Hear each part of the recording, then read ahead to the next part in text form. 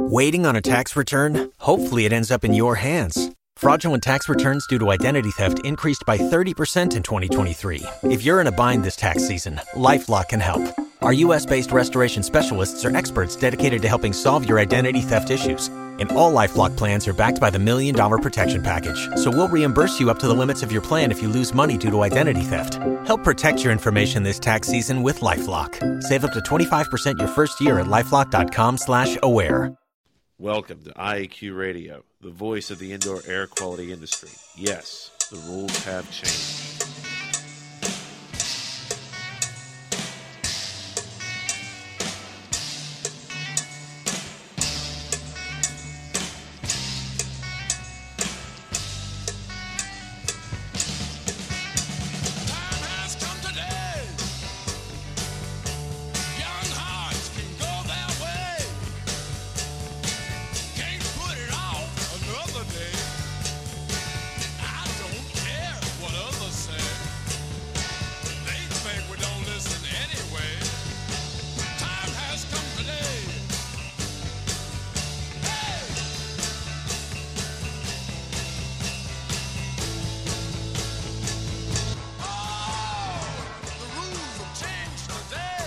Yes, the rules have changed.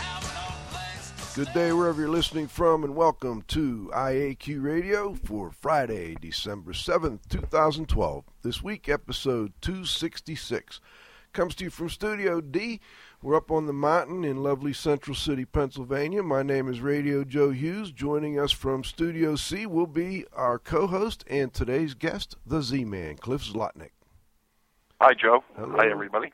Good day, Cliff. At the controls, of course, is our engineer, Roxy V, Val Bender. Hello, good morning. Afternoon now, as Dr. Wow would say. Speaking of Dr. Wow, he is enjoying a little downtime in Mexico, so I don't expect him to be calling in today, but that's not a problem. Today's segments include the IAQ Radio Trivia Question. We're going to talk to the Z-Man today about the Pittsburgh Protocol. Been a lot of chat room chatter on the Pittsburgh Protocol the last few months, and with Hurricane Sandy and Sandy updates, we felt it was timely to have a discussion on that, maybe clear up some misunderstandings. We'll do a little halftime. I've got a couple Sandy updates. Dawn Weeks sent out a real nice couple of links to some OSHA fact sheets that I think are important for people to know about. We'll go into the interview again, and then we'll finish with the roundup. Before we get started, let's thank our marquee sponsors. Indoor Environment Connections, the newspaper for the IAQ industry. Subscriptions and advertising information are available at ieconnections.com. John Don Products, where restoration and abatement contractors shop. Visit them at www.jondon.com. Clean Facts and Cleaning and Maintenance Management Magazine, your source for cleaning and maintenance news. Visit them at cleanfax.com and cmmonline.com. Please be sure to thank our sponsors for their support of IAQ Radio when you inquire about their services and products. Okay, just go to the IAQradio.com website. You can link to the show live through the Go To Show link. That'll take you over to TalkShoe.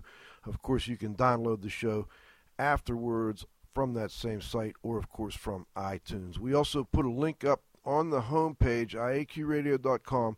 Right next to the show title, it says PP Link. There's a link to the Pittsburgh Protocol right there if you want to pull that up and look at it while we're doing the show here. It's the Restoration Industry Association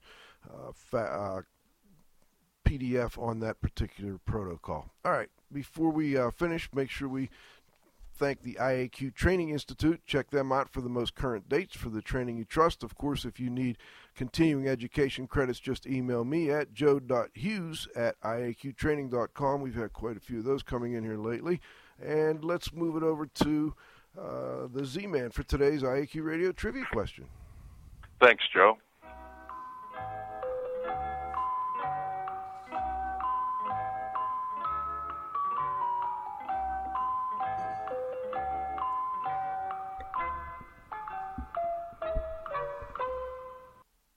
Win a cool prize by outcompeting fellow IAQ Radio listeners and being the first person to correctly answer the IAQ radio trivia question each week. Submitting your answer is easy. Email it to czlotnik@cs.com, or if you're listening to the show live, you can text in the answer via your computer. Congratulations.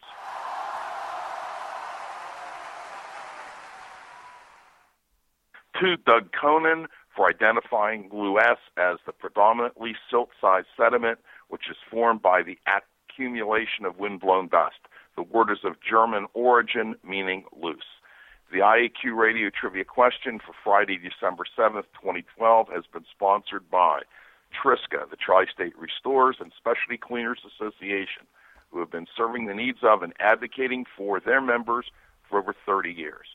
Triska is your source to industry training, certification, standards, and events. Check out their electronic membership category at their website, trsca.org. Now for today's trivia question. Who said, any intelligent fool can make things bigger and more complex? It takes a touch of genius and a lot of courage to move in the opposite direction. Back to you, Joe. All right, I like that one, Cliff. And also, good to see a new guy hitting that trivia question. Anyway, let's move on. Today's guest is both my business partner, he's our co-host, he's a friend, and I enjoy talking with Cliff all the time. Cliff Zlotnik, he was born into a family pest control and odor removal business. Back in 1974, he founded Unsmoke Services. They were a smoke odor removal and fire restoration firm. The firm quickly expanded and diversified into specialty chemical manufacturing, consulting, and training. Cliff likes the challenge of trying to do things thought to be undoable. As a practitioner, trainer, and product manufacturer, he sought to develop practical and effective solutions to common industry problems. He's got an inquisitive mind, which resulted in the development of process improvements in the odor removal, specialty cleaning, structural drying, microbial remediation, and pest control fields. He developed and held patents on chemical formulations and equipment. He always preferred being in the field or in the lab to sitting in the office. I can attest to that, and he holds multiple advanced industry designations and certifications. His dedication, industry service, and accomplishments have been formally acknowledged with several industry awards. A self-described multipreneur, Cliff has multiple interests, including conceiving and hosting this show, IAQ Radio. We got some music for Cliff.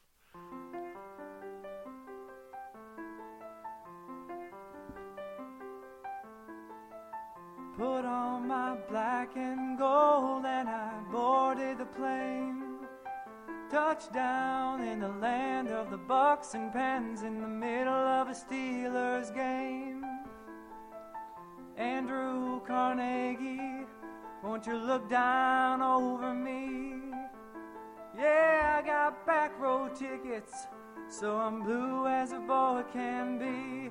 Walking in Pittsburgh, walking on a bridge made of solid steel. Walking in Pittsburgh, do I really feel the way I feel? All right, Cliff, what a great song. The Pittsburgh Pride. It comes out in all of us, I think. Anyway, Pittsburgh Protocol, Cliff, what is this protocol? Is it really a drastic deviation from, what people would consider to be conventional fungal or mold remediation methods? Joe, I think the best way to describe the Pittsburgh Protocol is, according to Albert Einstein, if you can't explain it to a 6-year-old, you don't understand it yourself. It's a cleaning process. And go ahead. I was just going to say, speaking of Albert Einstein, we already got a correct answer on the trivia question. Absolutely. Andy's fast on the trigger. He's back. So this is, it's an interesting process. I don't know, do you think we should go into a little of the method itself first before we get into more? Well, I think what happened is, the reason that we came up with the protocol was we were faced with a challenging situation that would not be remediated properly and cost effectively using conventional wisdom. So there's really some out-of-the-box thinking. And, the process incorporated a number of things. We were concerned about worker safety. There were time issues. There were financial constraints, raw material costs, potential risks of cross-contamination. So what we did was decide to take a practical approach, and that was a deviation from ICRC S520 mold remediation standard. But, what did we do before we had the standard? Remediation went on, life went on, and we just felt that we needed to do something different. Now, it's funny you bring that up. I mentioned that at halftime I'm going to bring up a couple of links to recent OSHA fact. They have these little fact handouts that they put out. One of them is on mold remediation, and I was reading through it this morning. I thought about you. I was like, the first thing on there was to mist the area with some water, which was totally the opposite of what we were told in the first edition, at least, of the S520. Water was, the bad thing. We shouldn't use water, ever use water. Now, the OSHA standard or OSHA guideline has water in it. EPA doesn't really differentiate. They don't say much, but where do you think this S520 no use of water thing came from? Well, I think what happened is, the committee was primarily driven by people that I would say were not scientifically trained, actually. I think some people had agendas. I think some people had biases, and I think in many ways the standard got out of control, actually. And, there were a lot of thinkers, but not that many people had practical field experience dealing with this, on a common basis. So I think what happens is, you almost have academics. It's almost like Washington, D.C., like they pass all these rules and regulations to regulate small businesses, but many of them have never owned a business or run a business, so they don't necessarily realize what the impact is. And I'm not saying that the intentions were wrong. I believe the intentions were good, but I think what happened is in certain situations, we ended up with a document that is very, very specific, and we end up with a lot of people citing the document, relying on the document, thinking that that document is really the law, and it's far from it. Well, another thing I want to point out is that document has been revised and it's under revision again. So we don't want to, we don't want anybody to think we're being negative toward the people working on it. We know they're working hard. And the original document, I think, and my impression was that some of the people who did, and there were people on the committee that had good practical experience, but I think sometimes when you get in a room with a bunch of people that are more, have more letters behind their names, or maybe are, considered to be guru types, you don't speak up as much and maybe don't put your foot down as much. And I know that's never been a problem for you. But anyway, let's go back to the original need. Okay, as I understand it, this was flooding, I believe 2004. Was it Hurricane Ivan? Yeah, it was. It was a church. The church was approximately 7,500 square feet. That was the primary building, but they also had some other buildings that were on the property, rectory, social hall, and some smaller properties. And literally the basement filled up with water. The basement was approximately 10 feet high. It had a dirt floor. The walls were stone foundation. It was absolutely unfinished. And a restoration contractor was called in order to remediate and dry the structure. They, not having the necessary equipment, subcontracted the work. So the contractor went in, decided to lay down plastic on top of the soil, then installed all of his drying equipment, the heaters, fans, dehumidifiers, so on and so forth, and plugged everything in and didn't return for a couple of days. They also sprayed bleach on the wood and walls and so on and so forth as an antimicrobial. And what happened was the plastic wasn't seamed together. So literally all the fans blowing around literally turned that basement into a dust bowl.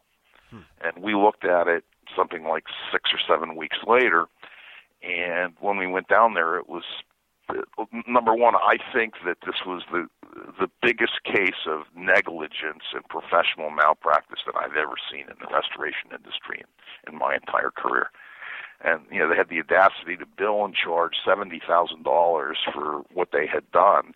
And in my opinion, they just exacerbated, the situation. I mean, the fungal growth on the wood, it was beyond the pool table. It was, in some areas and situations, probably an eighth of an inch to a quarter of an inch thick.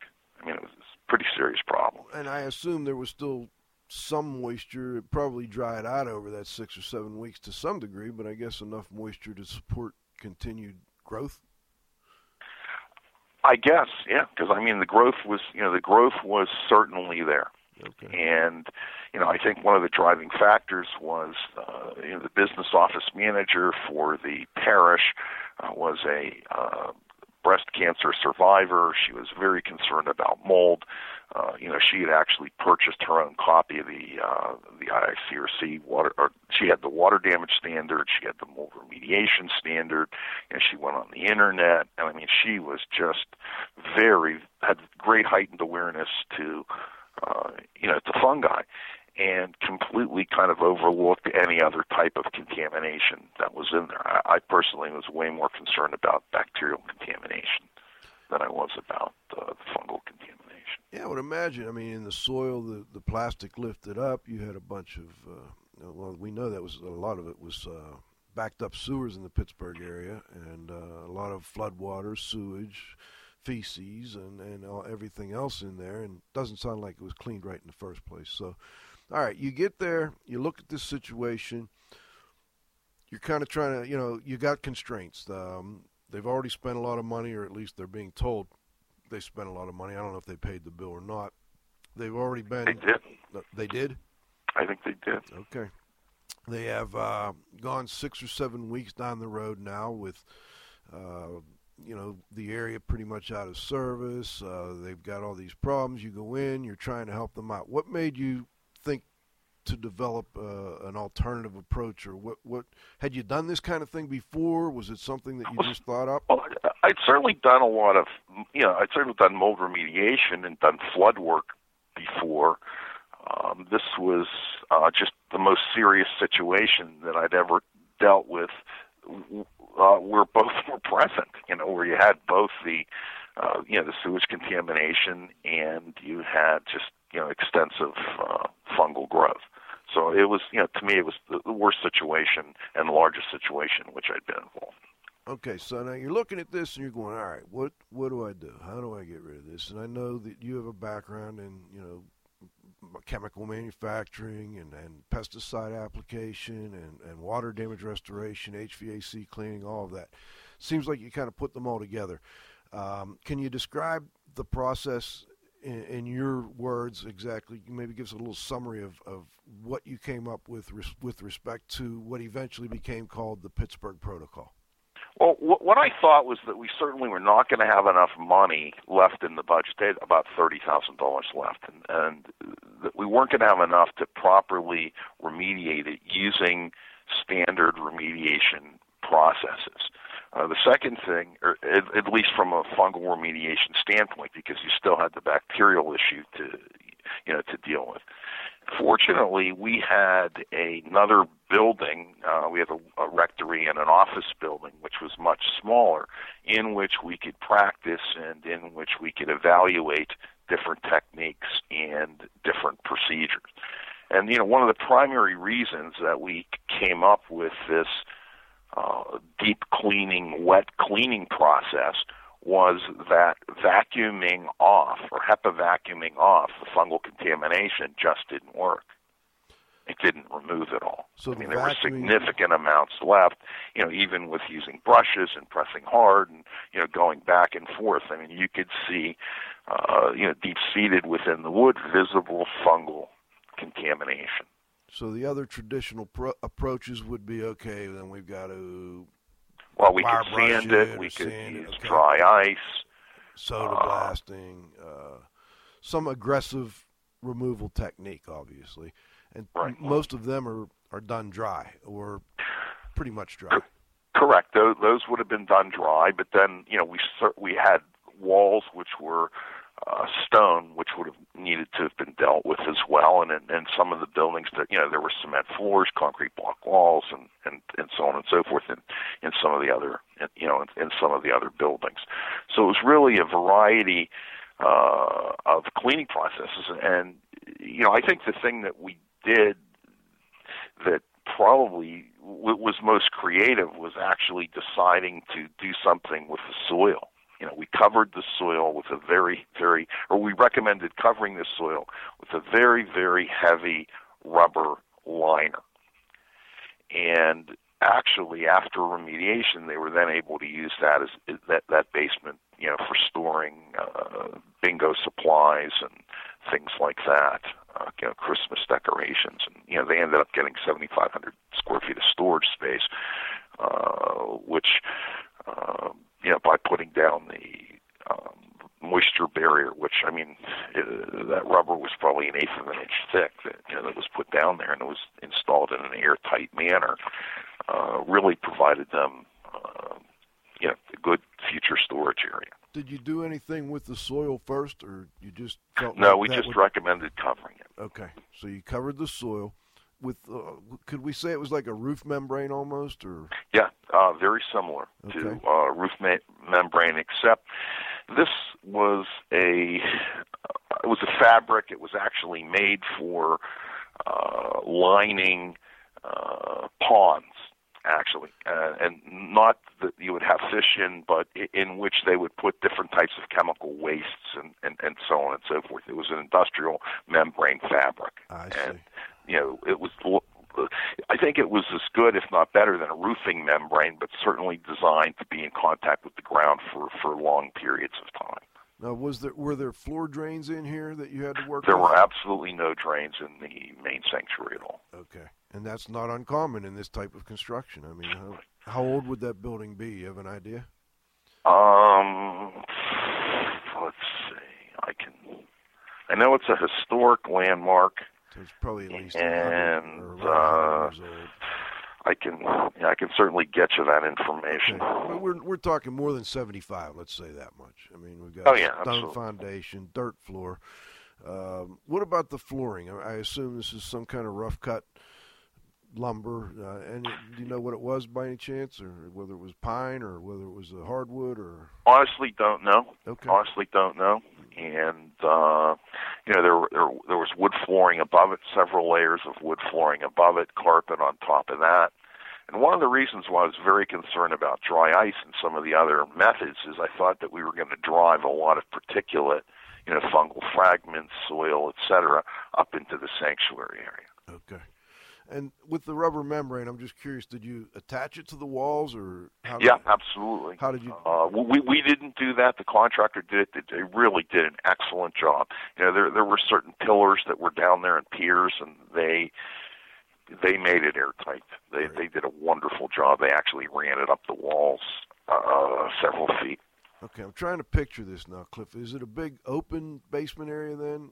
Big, pretty much wide open basement area. Okay. Now, not necessarily level, but the ceiling height was probably about anywhere from 8 to 10 feet, varied. Okay. Now, I'm also trying to picture. You're looking at this. What about lighting? Is there good lighting down there? Do you have to bring in lighting? There was temporary lighting. Okay, so you got temporary lighting in there. Now, you did a practice run at your own facility, so you didn't have to do not at our facility. We actually did a practice run in in a small basement area. Okay. Something I always like to point out to the people I work with: do a test patch before you try something different, a little different approach, even on jobs you've done several times before. These test patches can be very helpful, and you did that. All right. So in your test patch, you used the wet method. Well, we tried everything. We tried a wide variety of dry processes, and then what we found worked best was to take a detergent antimicrobial solution and apply it with a foamer so that it would hang. Okay, this is a quat. So we foamed it on. People commonly refer to that as a quat. In that case, actually, initially, the first product we used was actually a hybrid product. It was a combination of the phenolic and the quat was the first thing that we used. Okay. And it worked well. And for the project, we actually felt that we could use a more concentrated, less expensive product, and that's what we specified. Okay. And what's the active chemical ingredient in that product? Oh, that would have been a quat. Yeah, okay. That was a quat. And give me the full name for people. The quaternary ammonium. Well, it was actually a combination of multiple quaternary ammonium chlorides. It was an EPA registered, cleaner disinfectant. Okay. So you've got several quaternary. I have trouble with that. In addition to the quats, there are other detergents, that are in there along with it. And there are other ingredients in there that, affect, soil removal, control water hardness, and so on and so forth. I think that's important for people to understand. It's not just a quat in there. There's other detergents and other products that are designed for deep cleaning, essentially. Is that accurate? Absolutely. And I think one of the issues, and that I'd probably like to talk to, I guess at this point before we go on, is I think there's just a big misunderstanding of antimicrobials in our industry, and they're perceived as dangerous poisons, when in fact some are simply synthetic detergents. I mean, these products were developed for cleaning, and scientists found out after playing around with them that they were also pretty good at killing microorganisms. So you have this addition to being a good cleaner. Some of these products are also antimicrobial. There are other antimicrobial products that are safe enough to be permissible, for use in foods. And, one of the reasons that we recommended, the product that we recommended, is that it, after use, provided about 7 days of antifungal protection. So we were not necessarily going to install a lot of additional dehumidification for cost concern reasons. So we just wanted to be sure that things would be dry. Okay, so another comment that I'd like to make in terms of just the dehumidification and spraying water and so on and so forth. I learned long ago that wetness is an unnatural state for most materials. And, we talk about things going back to equilibrium, but things that get wet actually desire or want to dry because wetness is an unnatural state. So given time, anything that gets wet is going to dry. And, one of our considerations was that we just wanted to be sure that while it was wet, it was protected, from that moisture supporting microbial growth during that drying period, which we weren't really sure how long it was going to be. All right, for those that aren't familiar with the process, let's describe it a little bit more. You've got the layer of poly or whatever, the rubber membrane on the floor. Now you go in. Well, what the rubber membrane did is it gives you a work surface. Then you can roll scaffolds over top of it, put ladders over top of it. You have something as a barrier to prevent, any liquids, from getting into the soil. It just gives you a good work surface, and it's permanent. You can leave it in there. Okay. So the next step, what's the next step, Cliff? Okay. What we would do in certain situations is before we even applied the foam, we would vacuum. I mean, anything that was grossly, contaminated, we'd certainly vacuum off because that really made the most sense. So we'd quickly vacuum. We would foam. We would allow the foam to sit there for several minutes. And then what we would do is we would pressure wash it off. And I think that's where people really get excited and upset and so on and so forth. This is with this idea of pressure washing and introducing moisture. The amount of moisture that was introduced was very, very controlled. We measured and we did testing and we measured the amount of moisture that we started with, and we measured the amount of moisture, we measured the amount of cleaning solution we started with, and after doing the process, we measured the amount of cleaning solution that was left, and we could actually determine that it took us about 4 ounces per square foot to thoroughly decontaminate the wood, and that would allow multiple passes, and it was done at about 750 psi. Okay. And 1.6 gallon per minute, and those were the specifications of the pressure washer we used, and it was a household pressure washer, nothing special, about it at all. All right, now I think it cost $80 or $90. For those tuning in a little late, on the IAQ Radio homepage, there's a link next to the title of the show. It says PP Link. Click on there. You get a copy of the RIA version of the Pittsburgh Protocol. Before we go to break, Cliff, let me ask you a real quick question on the foaming process. When I talk to people about this, that's where they seem to get the most confusion. It's different from what they're used to. Could you explain where that came from? Well, actually, foaming equipment has been used, for years for cleaning in breweries and other places. I got interested in it actually from the pest control industry. They were using it for termite treatment, and actually the foamer that we used on that particular project was made by a pest control company. It was made by a company called B&G Equipment. And what it did is it took the standard cleaner disinfectant, and because it had a surfactant in it, it turned it into a foam, very much like shaving cream. And by spraying that on or applying the foam, it did two things. Number one, it helped penetrate using the minimum amount of water. The second thing it did is it worked to suppress dust. Beautiful. So it's an So rather than having all sorts of dust blowing all around, the foam covered it. It was like putting a blanket on it. Okay. And this is in preparation for the next step, which is the power washing. Which was the power washing, correct. Okay.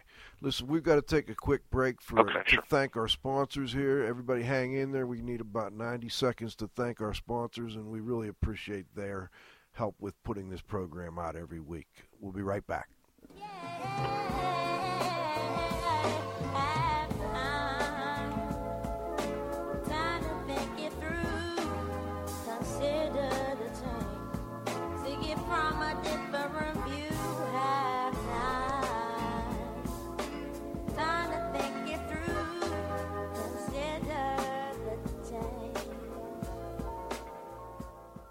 Thanks to our association sponsors, the National Air Duct Cleaners Association, NADCA, is the leading authority for information on HVAC inspection, cleaning, and restoration.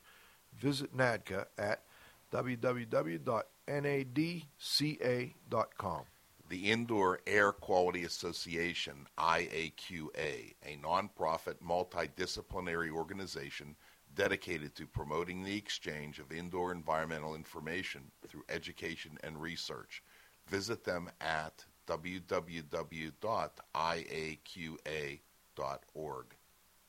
And thanks to our advertisers, Grey Wolf Sensing Solutions, who use advanced sensor software technology and embedded computers to provide superior environmental test instrumentation.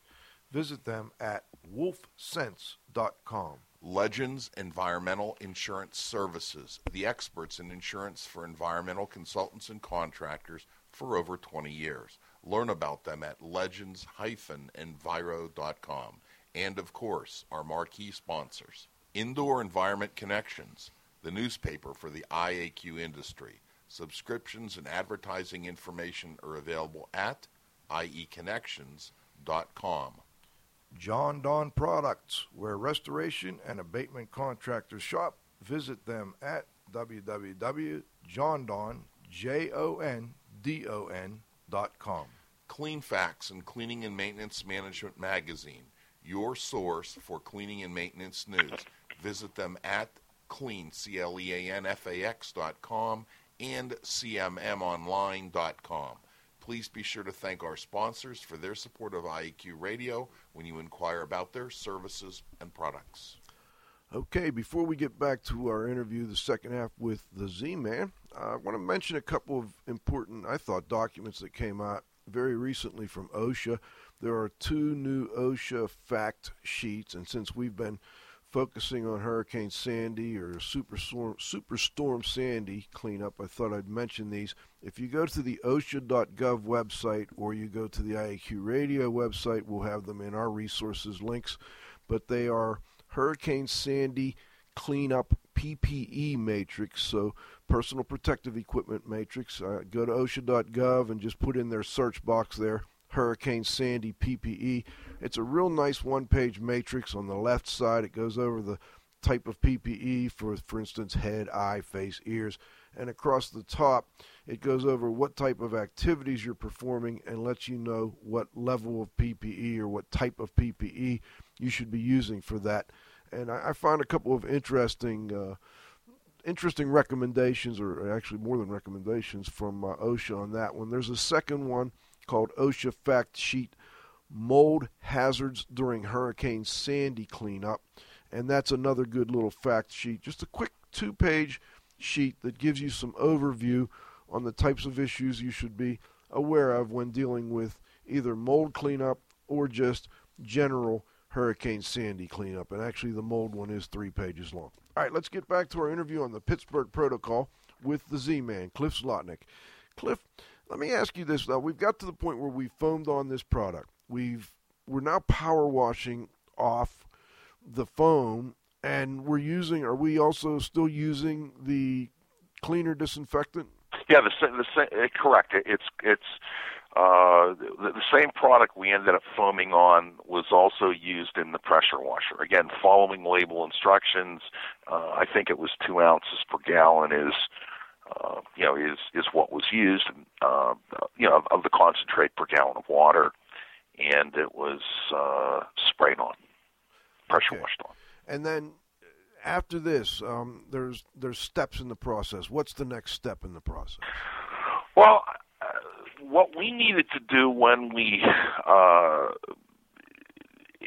did the first test was we needed to try to dry it as adequately as possible. We actually used a leaf blower to blow off, and we used a brush and a leaf blower to blow off the little droplets of water. And I think what happens is wood is although it's semi-porous, what happens is that it doesn't really absorb a lot of moisture, and gravity causes a lot of it to run off. So even though we were wetting it, we weren't really using that much water, and the wood really wasn't that wet.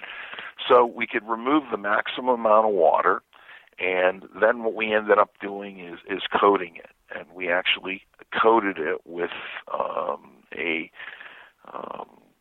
a coating that was permeable, and we knew that the coating was suitable for application to a damp surface. I knew that before, and I think what happened was I was intimately familiar with the products. I had developed them, I had worked with them before, I knew what they would do, I understood them, and I trusted them. And I think that's where some people get in trouble, is they don't necessarily understand the products that they're using. And in this case, I had the necessary understanding to do it. What happened was in one of the test areas, the remediation contractor that was doing the work was assigned, and I'm really glad that he was assigned a small basement area to do approximately 2,000 square feet.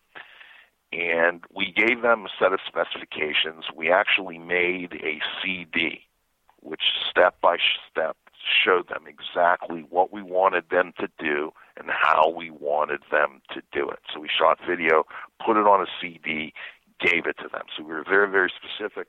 We also gave them some written instructions.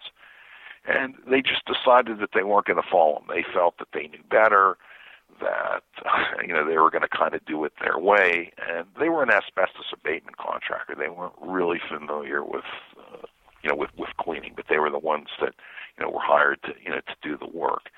And when I went in there and inspected the work, and do a white glove on it, it was unbelievable. I mean, there was still physical dust and mud on surfaces. I mean, it was very, very, very dusty. And we had sampling done, and we had told them that we were going to be sampling after they were done. We did sampling, and this was after remediation. They ended up with sampling, and the sampling reflected 5 million bacterial colony-forming units per inch, and that was after remediation. And this is in a separate area, obviously. Now, just so Correct. It was in a separate area. They had just inadequately cleaned it. Okay. Let me ask, why you were... Go ahead, if you have... And, what happened was, they actually got back on track, and they realized, you're not going to get paid. This is bad. These are the results. This is unacceptable. Now are you going to do it my way? And they decided that they would. And after that, they did a wonderful job. They redid that. It was certainly adequate. They did a wonderful job. They did the rest of the project, and they got their clearance, and everything was good. While you're doing the foaming, power washing, what other engineering controls, if any, are in place? Do you have negative air machines? Do you have just some cross-ventilation going on? Or what do you recommend? Well, I think it's going to depend on a job-by-job, it's going to depend on a job-by-job basis. When we did the initial sampling, we set up negative pressure in the work area. We had a large fire exhaust fan. We put it in a doorway. I think it moved about 3,000 CFM. So, we were able to do it when we did the test area. And those controls are going to vary based on the situation. But, the good thing is you're not going to have as much particulate as you would have as if you were doing demolition or, anything that's going to generate a lot of dust, because this product is really an anti-dust cleaning process. So you really don't generate a lot. And as a matter of fact, we go out of our way to suppress it. Now, with the water, there's obviously some water, there's some foam, etc. How are you cleaning that up off the floor? And on the foam, the water removes the foam. It drops down to the floor, and at that particular point, you can mop it up, you can squeegee it, or you can vacuum it. But again, there's not a whole lot, because you've applied 4 ounces per square foot is all you've used. And that allows you several passes. You can get into the cracks, you can get into the crevices. It's very, very thorough. And one of the things that we would do, and I know it sounds crazy, is we would actually take large flashlights and actually mount them to the cleaning wands with duct tape, so they could actually see, with like a little spotlight, what they were doing, where they were at. Kind of like when the police go in, they have, the flashlight right on the gun, or, their pistol or their weapon. Sure. This is pretty much in the cleaning apparatus that they used. They were able to see exactly what was what. So, cleaning was very, very thorough, because I told them, I'm going to take the longest Q-tip that I can. I'm going to stick it into the darkest place, and I better not find anything. Well, that's a great tip, though, with the flashlight, because any good consultant coming in and doing a verification at the completion of the project, they're going to use a flashlight, and they're going to hold it at an angle to the surface where the dust creates a shadow, and that helps you to see that there is still contamination there. So that's a great tip.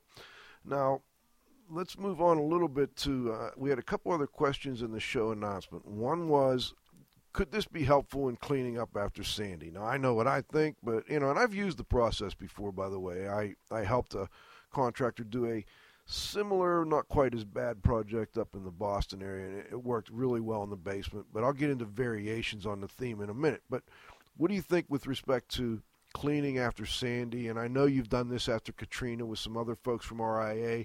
Can you just comment on that? Joe, I think it's even more valid today than it ever was in the past.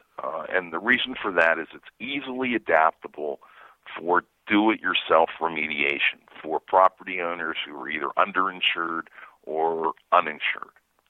As far as the efficacy of the process, certainly people can disagree, and that's okay.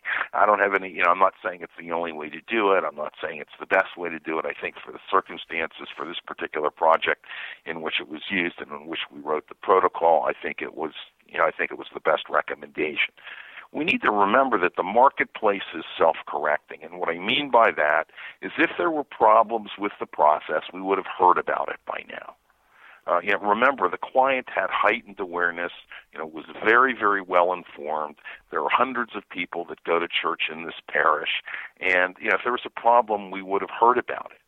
And there was the woman in the parish that had the in the office, the breast cancer survivor, she was head of the office. And, she had great heightened awareness to it. And I know you've taught this protocol to others in your AMRT courses back when, you were still with the old group and teaching those, and I'm sure hundreds of people, in fact I've talked to many who have used similar processes around the country. When we did it, we actually did it with real mold in an environment. I mean, we weren't just talking about it.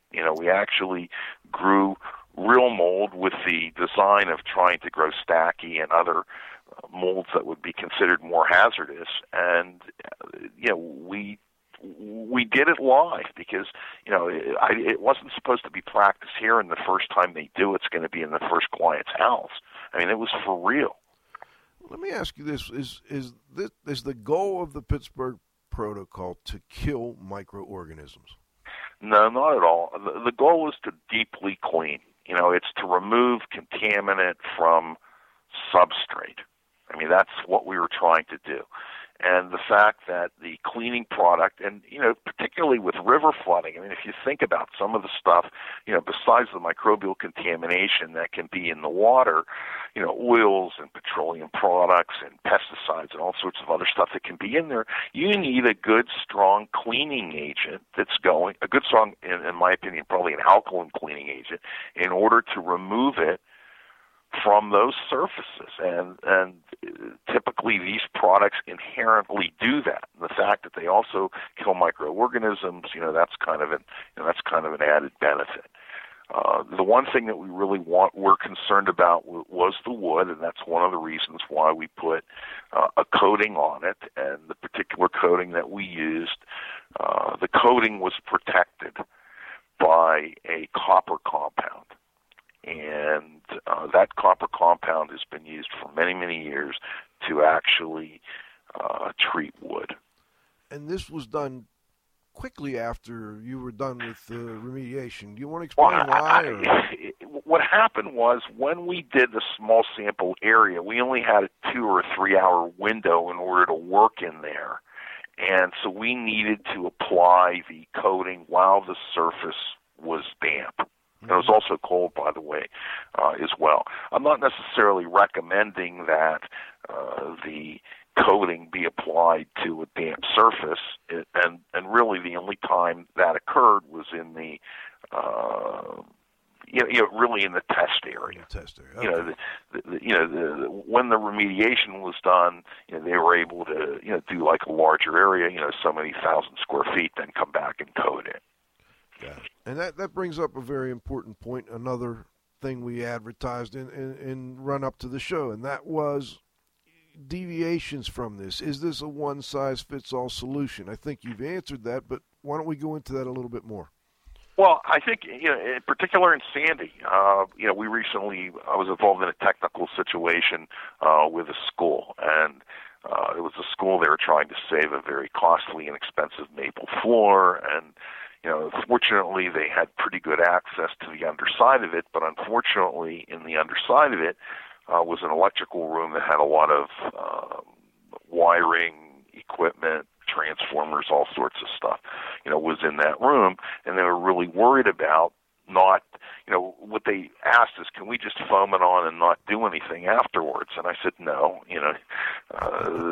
this is a multi-step procedure, and, the foam is there to penetrate the surfaces and for dust suppression, but then you need to remove that, and you need to thoroughly clean that, and, we recommend wet cleaning it. And they said, well, we can't pressure wash everything off.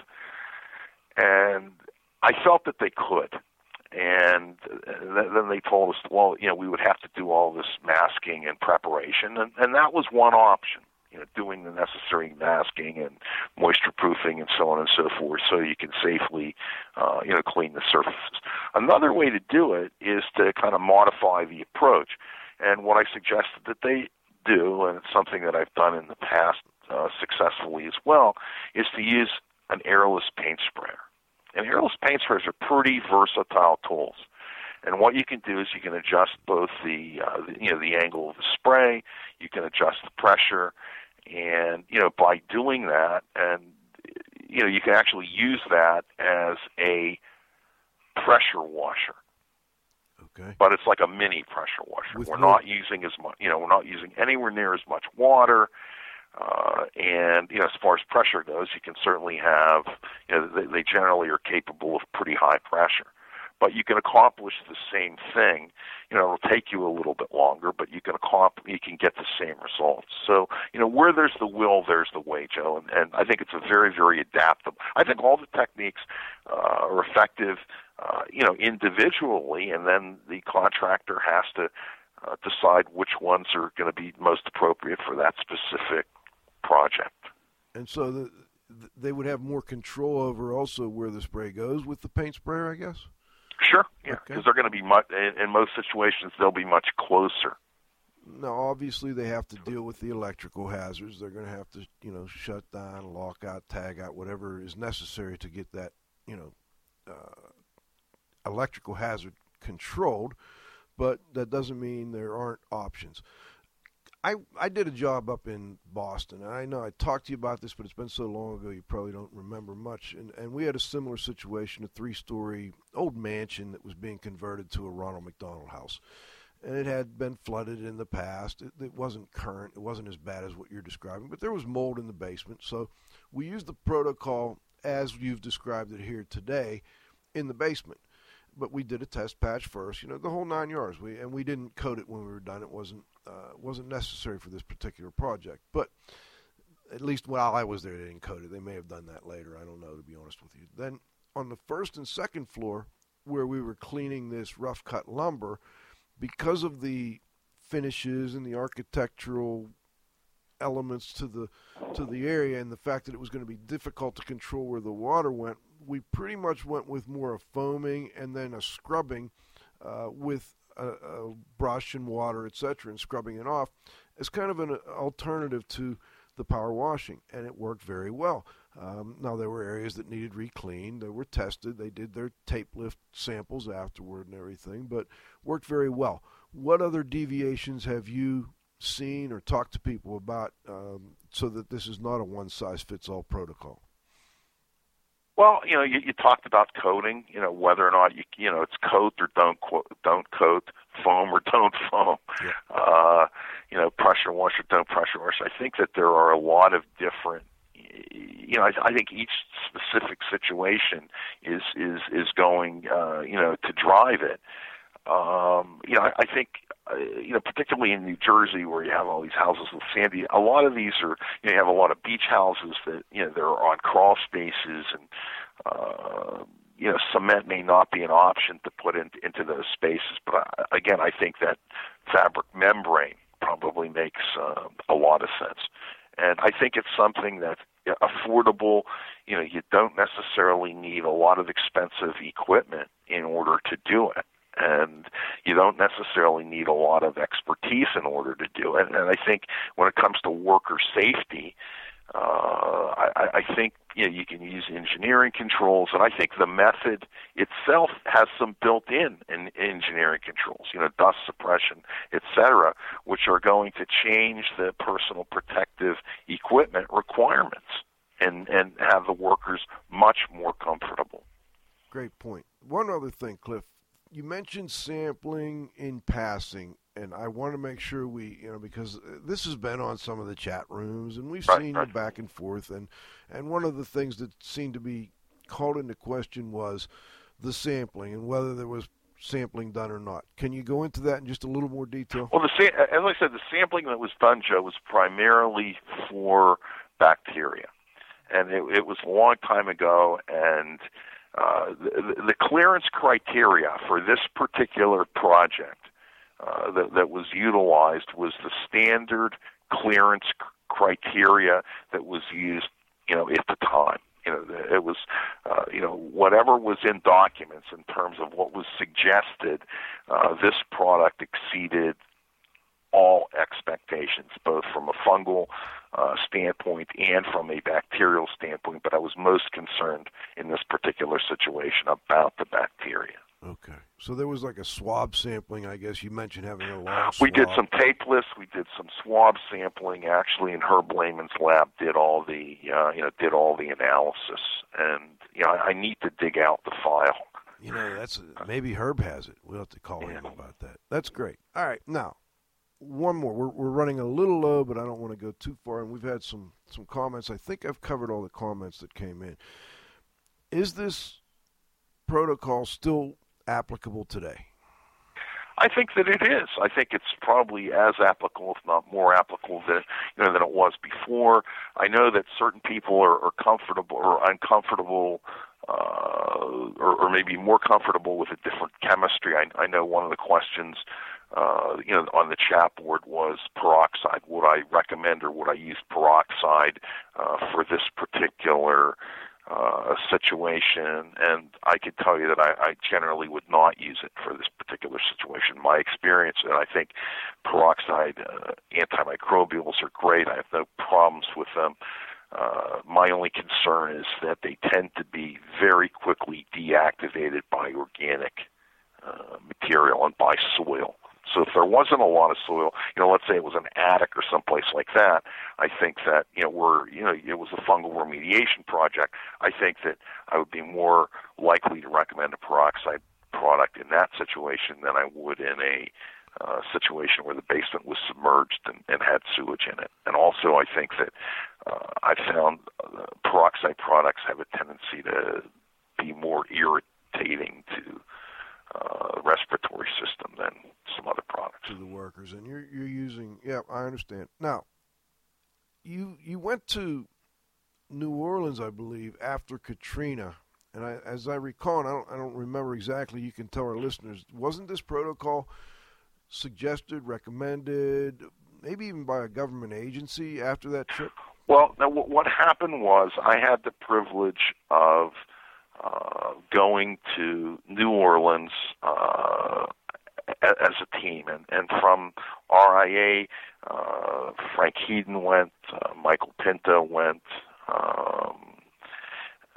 myself. I'm trying to think of the other people that were on that team, but there were also some scientists and that were there, and we put together an advisory in terms of recommendations, and RIA has published that document, and actually FEMA published the document with photos, including the protocol stuff and so on and so forth. And we just felt that a lot of the information and guidance that was previously put out was just inaccurate. And, we ran into damage caused by bleach. Bleach also is not really a good cleaner. And, you need to be concerned not so much about the mold, but the mold is just too narrow. You need to be concerned about other things that are in that flood water as well. Bacteria, different types of chemicals.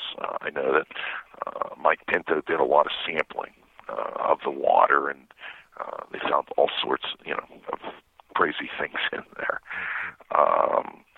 And you need to think about it really holistically. I think you need to protect yourself, protect your workers, and the thing that really bothers me is I've seen a lot of Sandy coverage on the news. I followed it on the internet, and it just seems that no one's wearing respiratory protection. Well, I saw on it's pretty scary. CBS Evening News 2 nights ago, they kept showing photos of these folks, and they were removing what looked to me like 9x9 asbestos floor tile.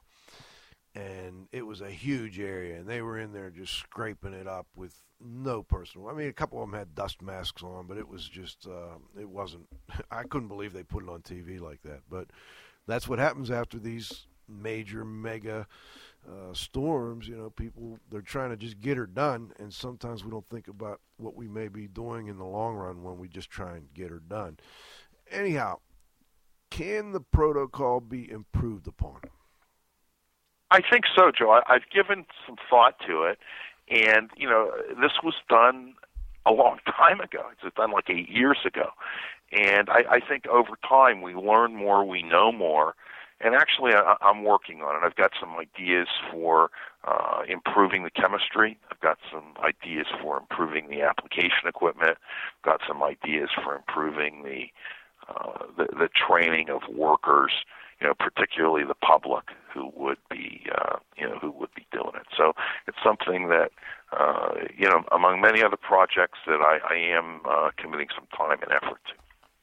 Well, for those that are interested, I'm sure as those ideas flesh out, we'll be covering them here on IAQ Radio. Before we go, Val, do you have a final question or no? Sure. Cliff, if you could just provide your contact info, which I know is on our homepage as well, and also if you had any final comments to add to today. Well, I think the best way to get a hold of me is C. Zlotnik, Zlotnik, at cs.com. That's my email. My phone number at the office is 412-771-2300. No final comments. I'm just happy to, hopefully provide some guidance that will be useful to the public and to remediation contractors. And thanks for the nice comments coming in. I want to add real quick before we go that, Cliff does a lot of free consulting by phone. Feel free, send him an email.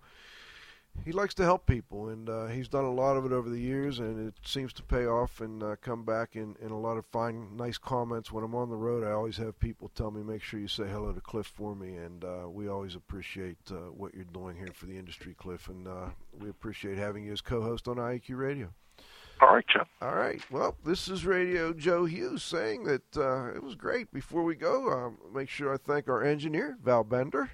Sure. Good job. Show. That was Good very show, nice. Of course, our growing group of loyal listeners out there, nice group online, and the downloads are coming along nice. Please come back and join us.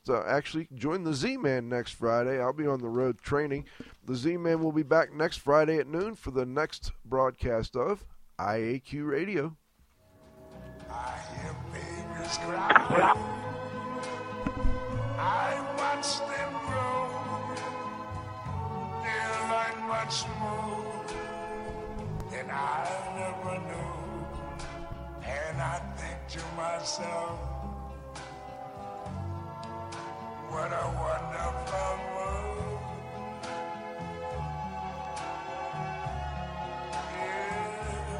Yes, I think to myself,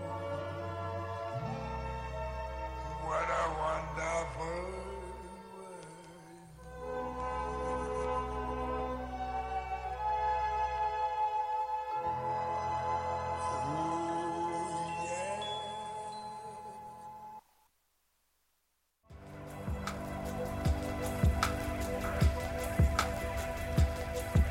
This has been another IAQ Radio production.